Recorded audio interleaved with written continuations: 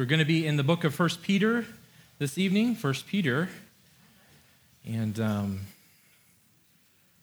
have to admit, I was really excited to get the opportunity to teach, which I always am.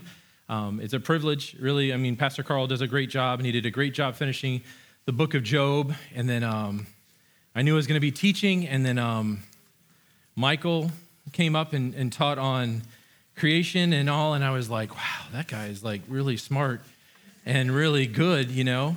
And then John talked the last couple of weeks, and I was like, holy cow, like, you know, I'm not so excited anymore. There's like really good guys that are going up there and preaching it. So hopefully I can hold up the banner here for you guys. We're going to be going through the book of 1 Peter for the next 8 or 9 weeks. I've got the opportunity to do that, and I'm excited about that. So we will see how it goes. We're going to speedily go through 2 verses tonight. I'm trying to drown this out. Maybe I'll do the whole year or something like that. I'm sure at some point Pastor Carl will tackle me and stop me from doing it. But so 1 Peter, we'll do the first 2 verses tonight. Kind of like what I like to do it is I'll read the first 2 verses, and then we'll pray, and then we'll kind of open up from there. So if everybody's got their spot. So 1 Peter chapter 1 says, Peter, an apostle of Jesus Christ, to God's elect, exiles scattered throughout the provinces of Pontus, Galatia, Cappadocia, Asia, Bithynia, who have been chosen according to the foreknowledge of God the Father through the sanctifying work of the Spirit to be obedient to Jesus Christ and sprinkled with his blood, grace and peace be yours in abundance. Father, we just thank you for this evening. We do thank you for just the opportunity to be able to be here this evening, to open up your word, to be able to be here as believers, and to be able to see how you would speak to us this evening. Again, each of us coming in this room with different problems, different things that are going on in our lives, and maybe for some this evening as we come in here, Lord, it's a refuge. There's just many things that are going on, and the chaos of life is taking over, and it's a place that I can just come to your altar and be at your feet, Lord. For some of this evening, we're looking for you, God, looking for a word from you. Father, I just pray that you would speak to each of us this evening, wherever that we're at in our lives, and that this word would go forth and that you would be glorified by what is taught here this evening. And we ask this in your name. Amen. So starting off, again, everybody kind of knows who Peter is. We have kind of heard his name. We've probably made jokes about Peter throughout our life as a Christian, and we always joke around about him and some of the things that he has said and the way that he has said them. And so some of the background, just clearly, that we see of Peter is that we know that he's the author of the letter. It says it clearly. It says also in chapter 5 that Silas is the one who helped him to write it, which is important to understand because some people think, well, he was a fisherman. He wasn't that learned. How could he possibly have written this? And then Silas is there, and so some of that stuff just kind of goes away. I think Peter wrote it because it says Peter, an apostle of Jesus Christ. I'm going to kind of go along with that. So we all know something about Peter. We know that his given name is Simon. We know that Jesus came across and named him Peter, and it was the rock. And on this rock that I shall build my church. And so it's not a point where Peter is the pope or he wasn't the first pope, things like that. But the important part there is to understand, again, and we'll get back to it, that Peter was the rock for Jesus. We know that he was married. Matthew 8 says that Jesus healed his mother-in-law. He actually ends up taking her on the mission field with him too. We see that in 1 Corinthians. Outside the name of Jesus, Peter's name is also mentioned more times in the gospel than any other name. Just something interesting that I didn't know before last week. His brother is Andrew, and he's a disciple as well. And we see in John, the first chapter of John, that they had been disciples of John the Baptist, the 2 of them, and John directs them to Jesus. He says, look, this is where you need to go. And to me, it's interesting that, again, I think a lot of times we just think that they just happened to come across him, that no, they were seeking the Christ. You know, Pastor Carl talked about this weekend, again, that they understood the stories and they understood where they came from as the chosen people of God, and that they understood the stories, they understood the prophecies, and these men were looking for the Christ. It wasn't just a happenstance. In John 1:41, Andrew tells his brother Simon, he says, "We have found the Messiah. We have found him." What great news that this is. And then in verse 42, he goes on and he's given the name of Peter by Jesus. So I wanted to give you guys a short list kind of who Peter is, and I kind of broke it up into three different sections, and you'll understand it when I get there. But I think sometimes when you read a book, it's important to understand kind of who the person is that's writing the letter. You need to understand the characteristic of that person. You need to understand where he's coming from. We all understand Paul. Paul wrote most of the New Testament, so we really have a true understanding of who Paul is. And you'll probably hear me say Paul several times tonight because it's not Paul writing it, it's Peter, but I'm so used to saying Paul. The first thing that we see in Peter is the boldness of Peter. And I think that we all know that boldness of Peter. We've read it, we've seen it in the Gospels, and we know that Peter was the one that walked on water. Remember, Jesus is coming along, and Peter says, "Hey, if you're Jesus, tell me to walk on the water, I'll do it." Peter says, "Come on out," which is kind of funny because even if it wasn't Jesus, don't you think the person would have been like, "Yeah, come on out here. This would be kind of funny to see." And he would have just drowned in there, right? But the boldness and the excitement of Peter and the trust of who Jesus was, that he took the step. Again, that boldness is not something that, again, I was joking with my wife that a lot of times I think we try to characterize ourselves into these men that we read in the Word, whether it's Paul or I kind of recognize I'm kind of like Paul, or I'm kind of like Peter. I've kind of got that in me, or I like to say I'm like John. I got a lot of love, and just I like that side of John. And but I don't think ever I would have had the boldness of Peter to step out on those waves, and just the boldness of Peter and the trust in the Lord to be able to take that step. John 6:66 through 69 says the confession after many turn away, and the boldness of Peter, and you guys know the story is, Jesus is telling them, like, my body is the bread and my blood's the wine, and they're like, whoa, I don't think I can go along with this teaching. And it says a lot of the disciples turned away and walked from him.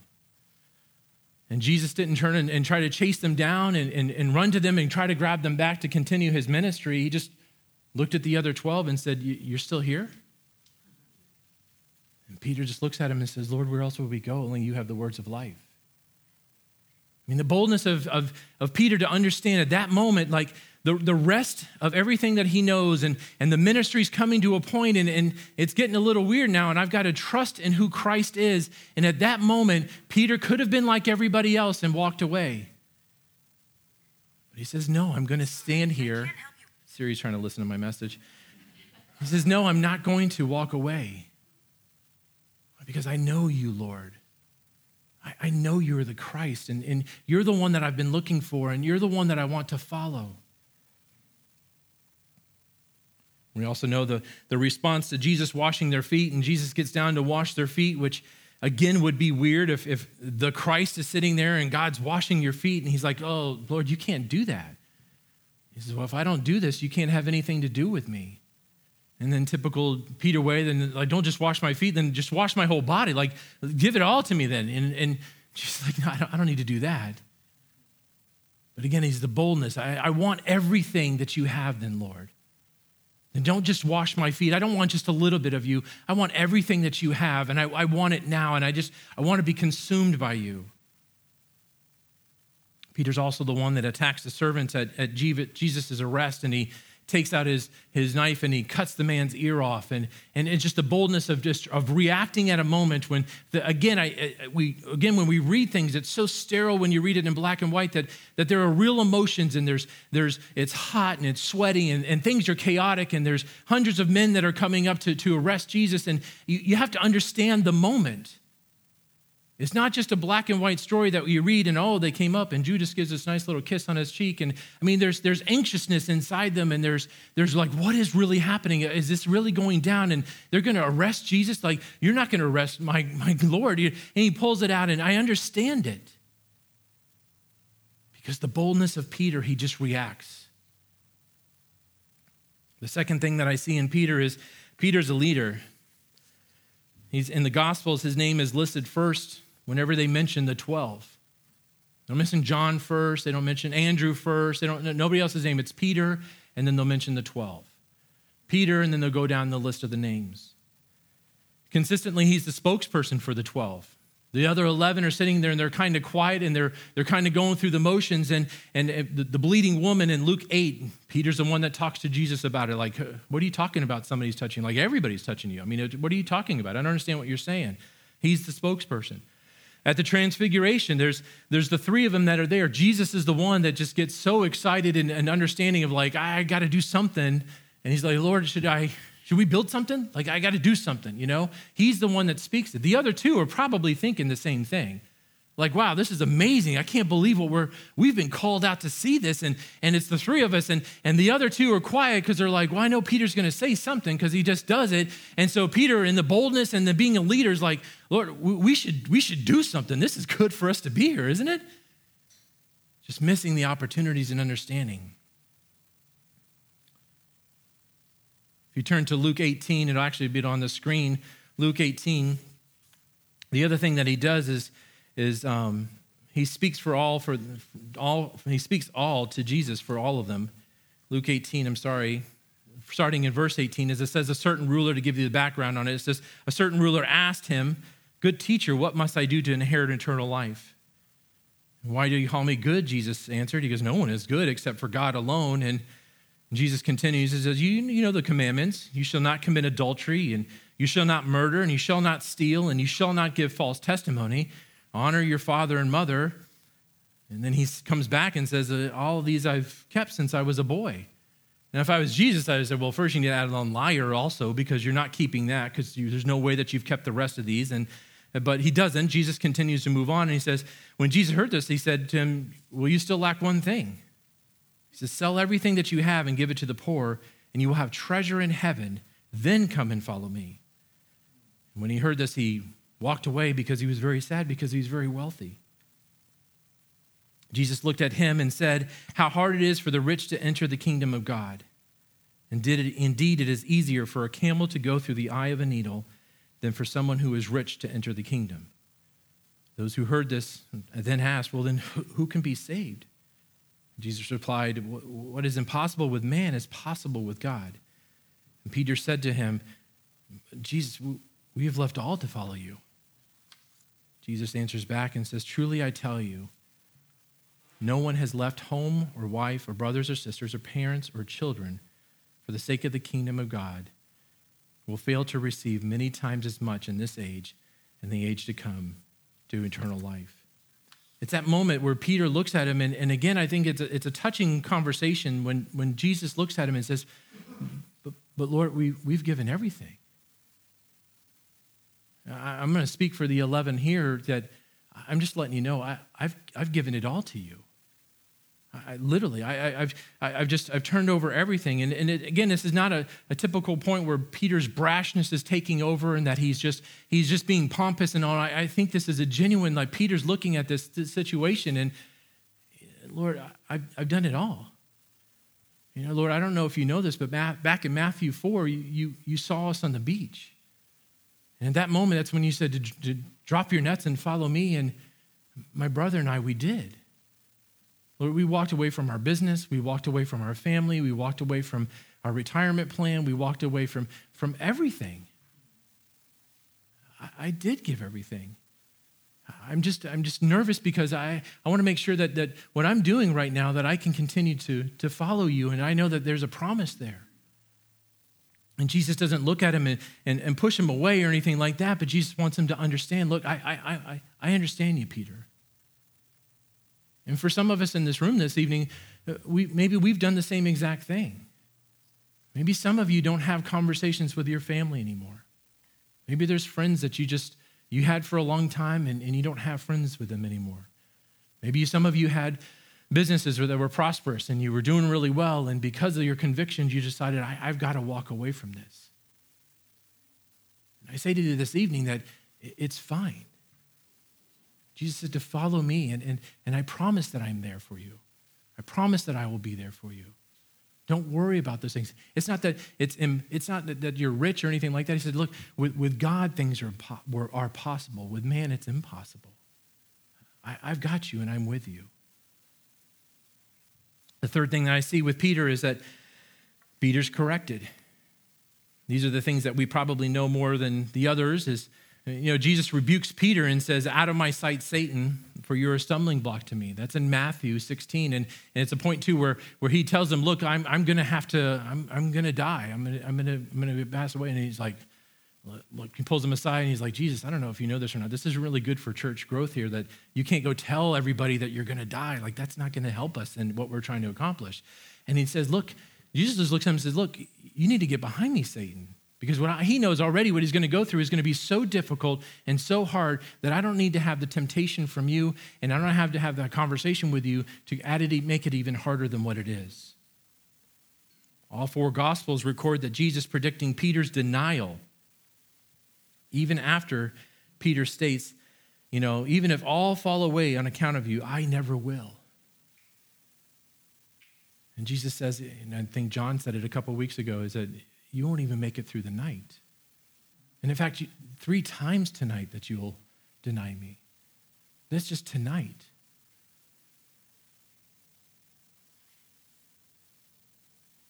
Jesus looks at them, and he's in the Garden of Gethsemane, and he's sitting there, and he's understanding what's about to happen to him, and he's praying, and he's under such great ordeal of what he's struggling with, and he asks the disciples, hey, look, I really need you guys. I need you guys to pray tonight. I need this from you guys. This is your guys are my guys, and I need you to pray tonight. And on Jesus' last night, they couldn't stay awake. And they fall asleep, and he wakes them up, and what are you guys doing? I said, I need you. I need you at this time because I know what's coming, and I know the struggle that's going to go through, and I'm just asking you, can you just please pray? Fall asleep. Goes on, and John did a good job with this a couple weeks ago too, is that later on, Peter does deny Christ. He's sitting there, and he even at one point he cusses for the fact that I don't know that person. And at that moment, that's when Christ looks up and just looks at him in the face. I can't imagine the feeling of Peter at that time.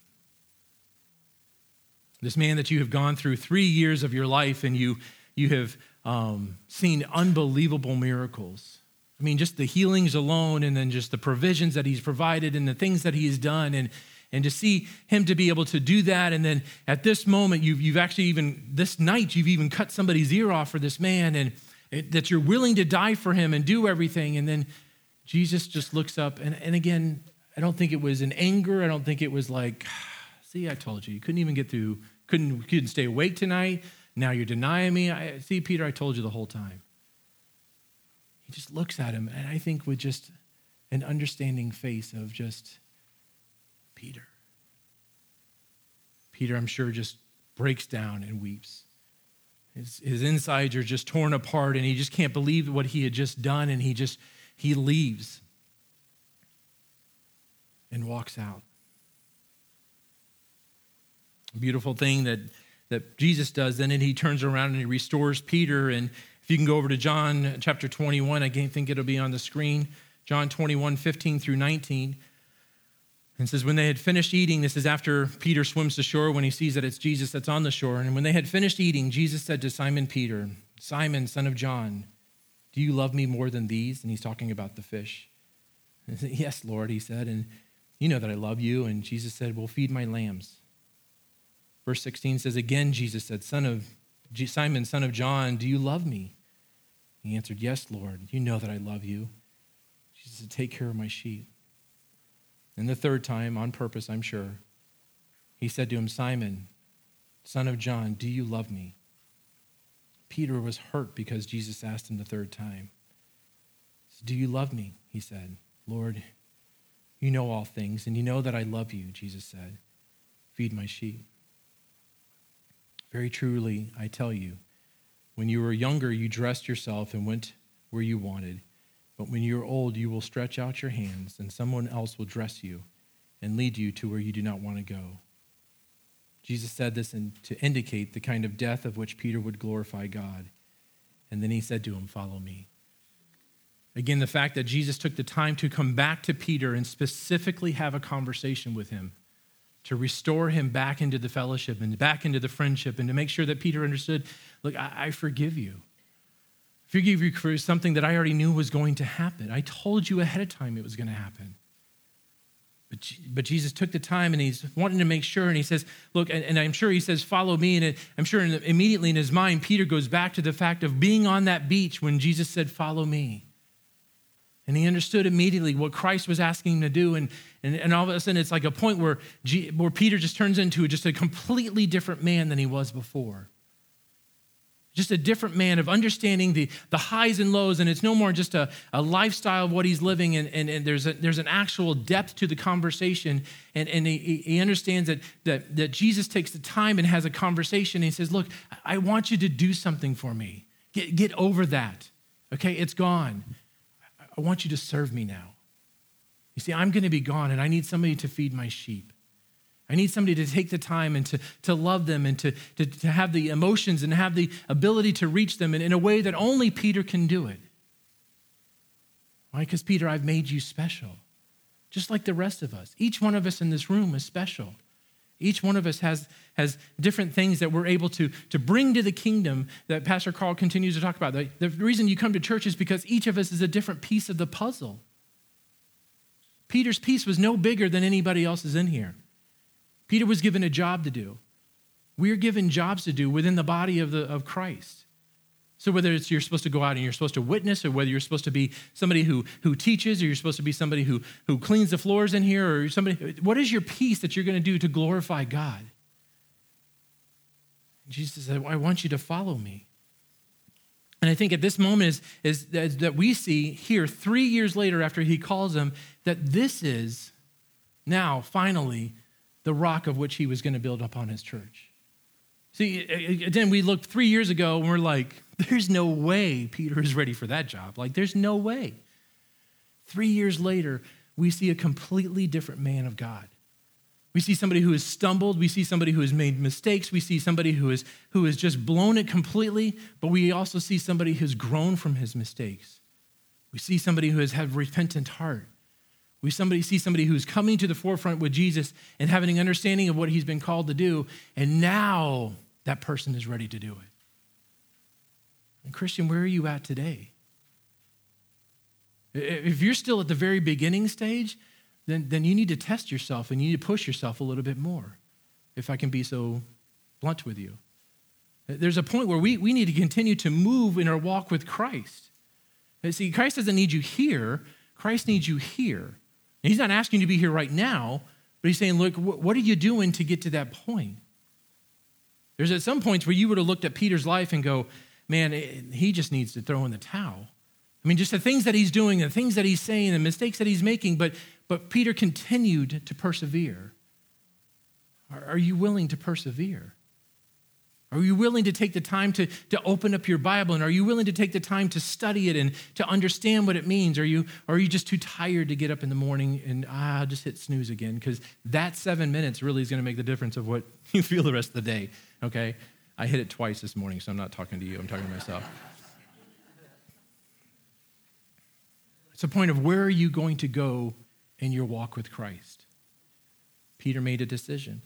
We see in Acts chapter 2, shortly after this, roughly 50 days later after Jesus' death and his resurrection, at the place where Peter's denial happened, he sits there and he gives an amazing Billy Graham sermon.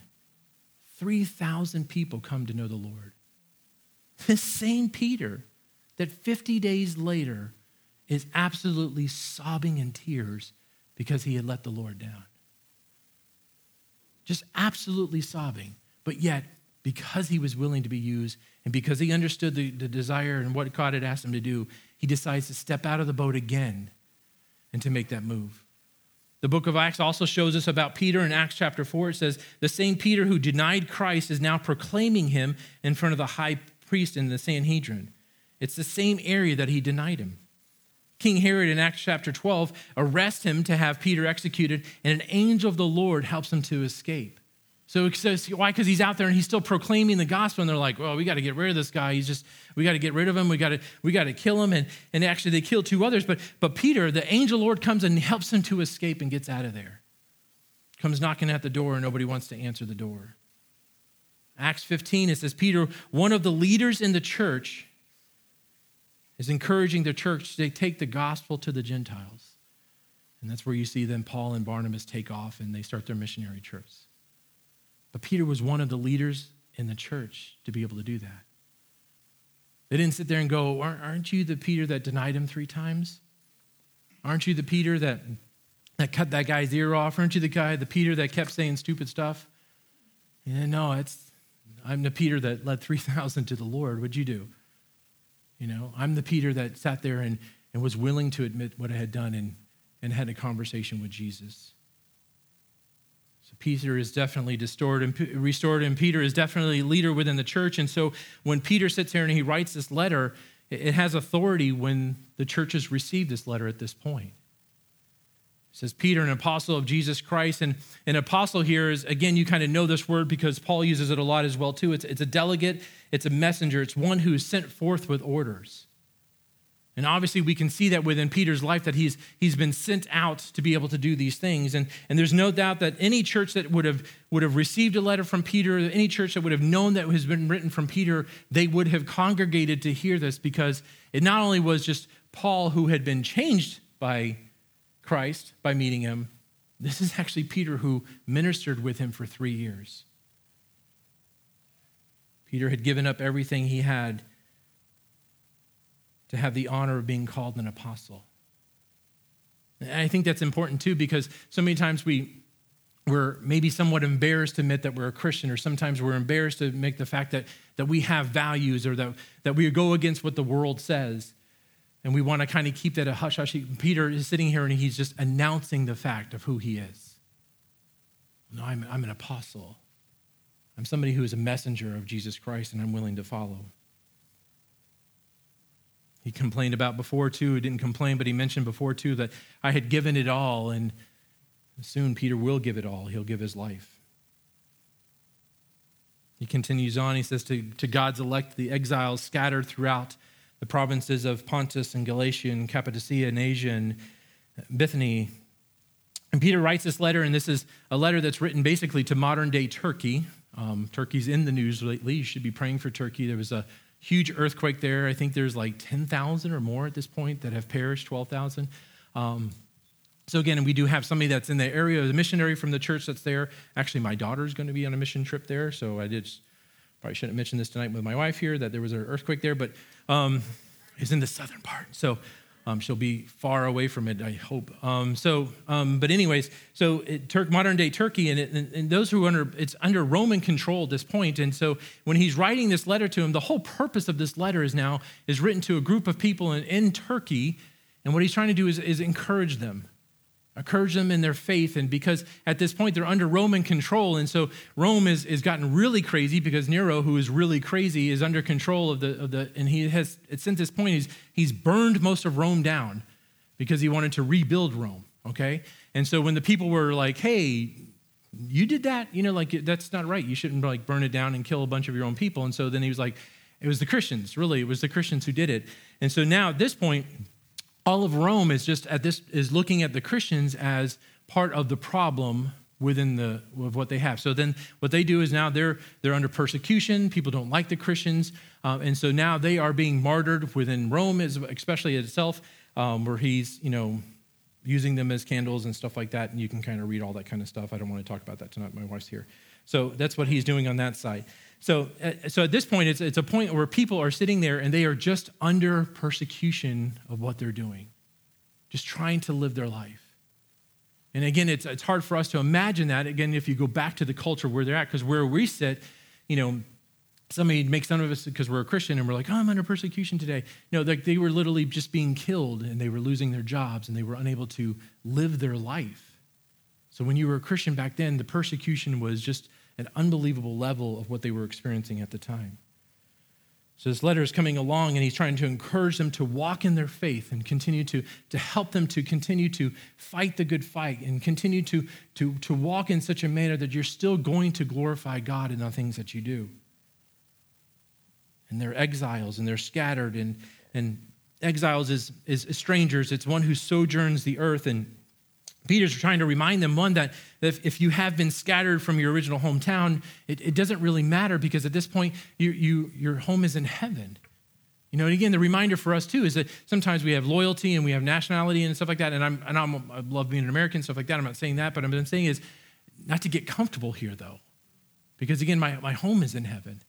Okay, I'm supposed to be here, and I'm supposed to be a wonderful ambassador, and I'm supposed to do the things that I'm supposed to be because I'm American and under the government that has been placed above me. But again, it's a point of they've been scattered and they've been sojourned, and you're in an area that is still not your home. James 1:1 uses the same term as far as scattered, and James says it's a servant of God and of the Lord Jesus Christ to the 12 tribes scattered among the nations. And the word scattered really is like a term where like you would scatter seed and you would spread it around. And so we as Christians are sitting here and we're being scattered throughout the area that we live in. We're being scattered throughout the world because that's the way that the world is going to be able to hear about Jesus. And one thing that you can sit there and you can read it, and again, the word doesn't come back void. I'm completely on top of that. But there's a point, too, where they won't hear it. They won't be saved unless they hear it. They have to hear the gospel. Well, we have to then get out of our comfort zone, and we have to be able to spread, and we have to be willing to be scattered throughout the area that we're in. Well, scattered for us, this as you go to work tomorrow, you're being scattered when you go to work. You're being scattered when you go to Target. You're being scattered when you go to Walmart or to the beach. I mean, you're out there and you're openly professing who you are in Christ. And then that's how people then see what a Christian looks like. It's not just the ones that they see on TV that they put on there. It's us. I'm your neighbor. I'm the guy mowing my yard down the street. I'm the guy weeding my garden. I'm the person that's taking care of my kids and my wife and stuff like that. That's also what a Christian is. And I'm loving them in a way that Christ has told me to, and we're honoring the Lord and the things that we watch and we do and we say. Does your lifestyle reflect that? I mean, if you're being scattered as far as seed within an area, I mean, do your jokes match up with what your faith says? Does your music that you're listening to match up to what your faith says? There's a certain satellite radio company that we used to have on our car. And we just canceled it because of some of the stuff that they were actually promoting through their website, and that we were like, that's just, we're not going to listen to that. But at the same time, I don't want to promote it for them as well, too. And so there's times where you have to look at it and go, what are the decisions that I need to make as a Christian that then is going to turn back so people understand who Christ is? So either through persecution, people have gone out or they've received salvation in their hometown, or they've moved somewhere. The important part is that we are Christians wherever we go and to whatever we do. Going back to, it says, to God's elect, and there's a comma there, and he fills in who he's writing to. In verse 2, it says, to elect who have been chosen according to the foreknowledge of God the Father, through the sanctifying work of the Spirit, to be obedient to Jesus Christ and sprinkled with his blood. Grace and peace be yours in abundance. And so again, this fisherman who doesn't really know a whole lot has brought up a lot of good points here. So if you haven't noticed it, you should. He just mentioned the Trinity. He mentioned God the Father, the Holy Spirit, and Jesus Christ. Within the first two verses, we also have election. He's like, for being a fisherman who doesn't know a whole lot, Peter was really paying attention to the campsite fire whenever he was hanging out with Jesus. So the first part, he says, hopefully you picked up on that. He says, well, God the Father, the first thing he talks about is that we were chosen. Did you guys know that you were chosen? You guys know that God chose you from the very beginning. Isn't that wonderful? I mean, that he loves us. And according to the foreknowledge of God the Father, again, a reminder that the chosen is the elect. It's that we were chosen by God. And what a comfort to know that God, from the very beginning, knew that it was going to be us. How did he do that? I don't know. He's God. But I know that he decided to love me and to choose me to be saved. And he knows what's going to go on. And for it is what a comfort to know that God, who created everything, chose you, chose me, and knows what is going on in our lives and cares for us every day. Christine has a phrase, and she says it is whenever we're going through something or something's coming up in our life, she's always like, well, God, it's already there. or is already with us and is not surprised of what's going to happen now. But he's already there. It's not a surprise to God if you're going through something. Why? Because, well, when he loves us and he chose us, and he's also going to be active within our life. The foreknowledge is the knowledge of things or events before they exist or happen. One commentator says it's not just that he saw that we would believe, but he has full knowledge of who he has chosen. Again, so sometimes people look at it and go, well, God can just look in the future, and that's how he knew, well, Kevin was going to do that. No, it's God knows everything. I mean, how does he do that? I don't understand how God does it. But I know that the scripture says it, and I know that I believe in what the scriptures say, and I believe in a God bigger than me, and I actually find comfort in the fact that it's not something that I was able to do because there's nothing that I could do to earn what he had given me. The Spirit is the next part. Through the sanctifying work of the Spirit, sanctifying refers either to the process of becoming holy, by which the state of holiness is attained, or to the end result that the sanctifying work has been attained. The Holy Spirit convicts us, bringing us to a faith in Christ. 2 Thessalonians 2, 13 and 14, it says, "But we ought always to thank God for you, brothers loved by the Lord, because from the beginning God chose you to be saved through the sanctifying work of the Spirit and through belief in the truth. He called you to this through our gospel, that you might share the glory of the Lord Jesus Christ." Sanctification is actually one of my favorite things to talk about because I look at it and it's just absolutely amazing to me that God calls upon us, okay? He woos us to be able to be saved, okay? So the Holy Spirit woos us, we're then saved. And then God gives us salvation. One day we'll get glorification, we get to go to heaven. All those things are incredible to me, beyond anything that we deserve. I think the amazing thing is that sanctification is God still loves us so much that he continues to work in us every single day. It's just like, I don't deserve salvation, God gives me salvation. I don't deserve heaven, God is going to give me heaven. But then he continues to work in me every single day. Gives me the Holy Spirit. The Holy Spirit's inside of me. He continues to work on me and continue to show me things that maybe I have a little too much pride in my life, and he continues to work on that little area in my life, and he starts working on it. And we're going to get this out of your life, Kevin, to where we can do that. And then once that's taken care of it, he sees something else, and he's like, you know what, Kevin, we're going to work on this. Why? The whole purpose is to try to make me more holy like he is. Isn't that amazing? That's the God that we love. That, it didn't just stop at this. It didn't just stop at one day we're going to have this. But that God loves me so much that he wants to work in me every single day to continue to make me holy. Again, not for Kevin's glory or that Kevin would be able to hang his hat on something, but that I then would then turn around and glorify God. The third part of the Trinity here that we see is Jesus, the Savior, the obedient to Christ, Jesus, and sprinkled with his blood. Jesus is the new covenant. We see the old covenant. It's back in Exodus 24. It'll be on the screen as well too. 24, 3 through 8, and it says, when Moses went and told the people all the Lord's words and laws, they responded with one voice, everything the Lord has said, we will do. Again, not true, but that's what they said. Moses then wrote down everything that the Lord had said, and he got up early the next morning, built an altar at the foot of the mountain, and set up 12 stone pillars representing the 12 tribes of Israel. Then he sent young Israelite men, and they offered burnt offerings and sacrificed young bulls as fellowship offerings to the Lord. And Moses took half of the blood and put it in the bowls, and the other half he splashed against the altar. And then he took the book of the covenant and read it to the people, and they responded, we will do everything that the Lord has said, we will obey. And when Moses then took the blood, sprinkled it on the people, and said, this is the blood of the covenant that the Lord has made with you in accordance with all these words. And so again, it's the old covenant, is the fact that we were, the blood that was offered at that point would just cover our sin. So God couldn't see it. But Jesus is the perfect sacrifice. And so as we are sprinkled with the blood of Jesus, our sin is completely washed away.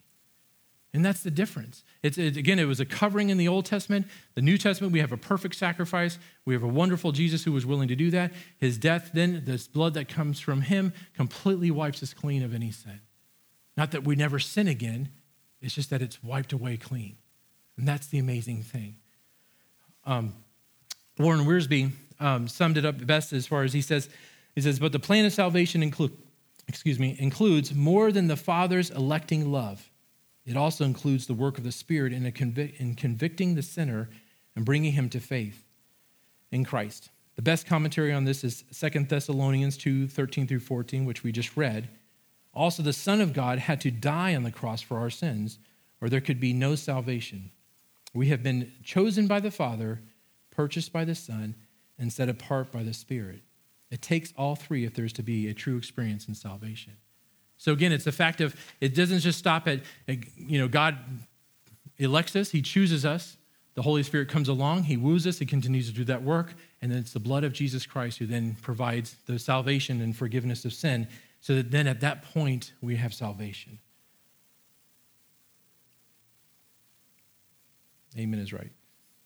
This should be good news for us, and it's also good news for the church that he's speaking to, because as they continue to go through the trials and they go through the problems that they're having, a lot of times when we go through trials, it's the fact that we start wondering, is God still there? Is God given up on me? Is God gone? He continues on and he says, in the end of verse 2, it says, grace and peace be yours in abundance. And grace here is, we all like grace. We like getting what we don't deserve. So we like grace. We want all the grace that we can possibly have. And peace is total well-being. It's security associated with God's presence among his people. And can I just tell you too, that there's never peace without grace. Without the understanding of having a full understanding that I've been forgiven by God, that I'm a Christian, and that I have a right relationship with him, it truly is impossible to have peace. I mean, we can sit there and we can try to buy the things to make us have peace and have understanding. We can continue to try to find different things in relationships. We can have different conversations with people to try to find that peace that's within me. I can try to find my Zen moment. I can do whatever that is the world offers. But the fact is I never truly have peace until I have a true understanding of my relationship with my God.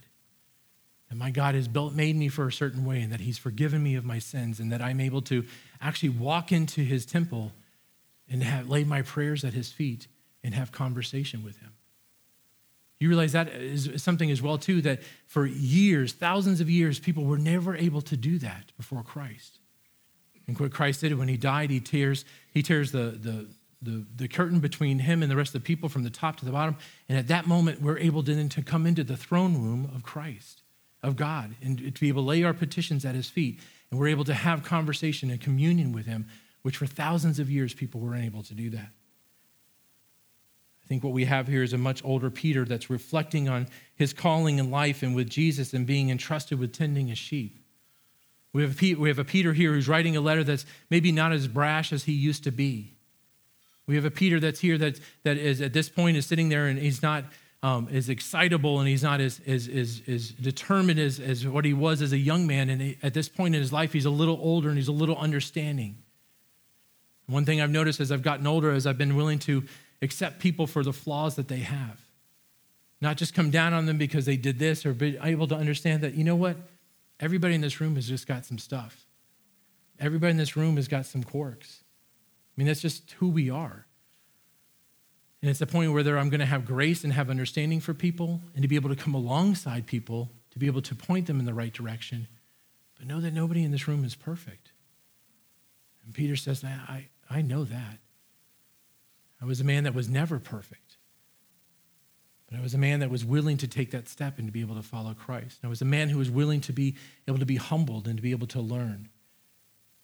And as he sits there and he writes this letter to them, we see Peter sees a church that's in need of reassurance and that needs the love of God and understanding what the promise is there for him.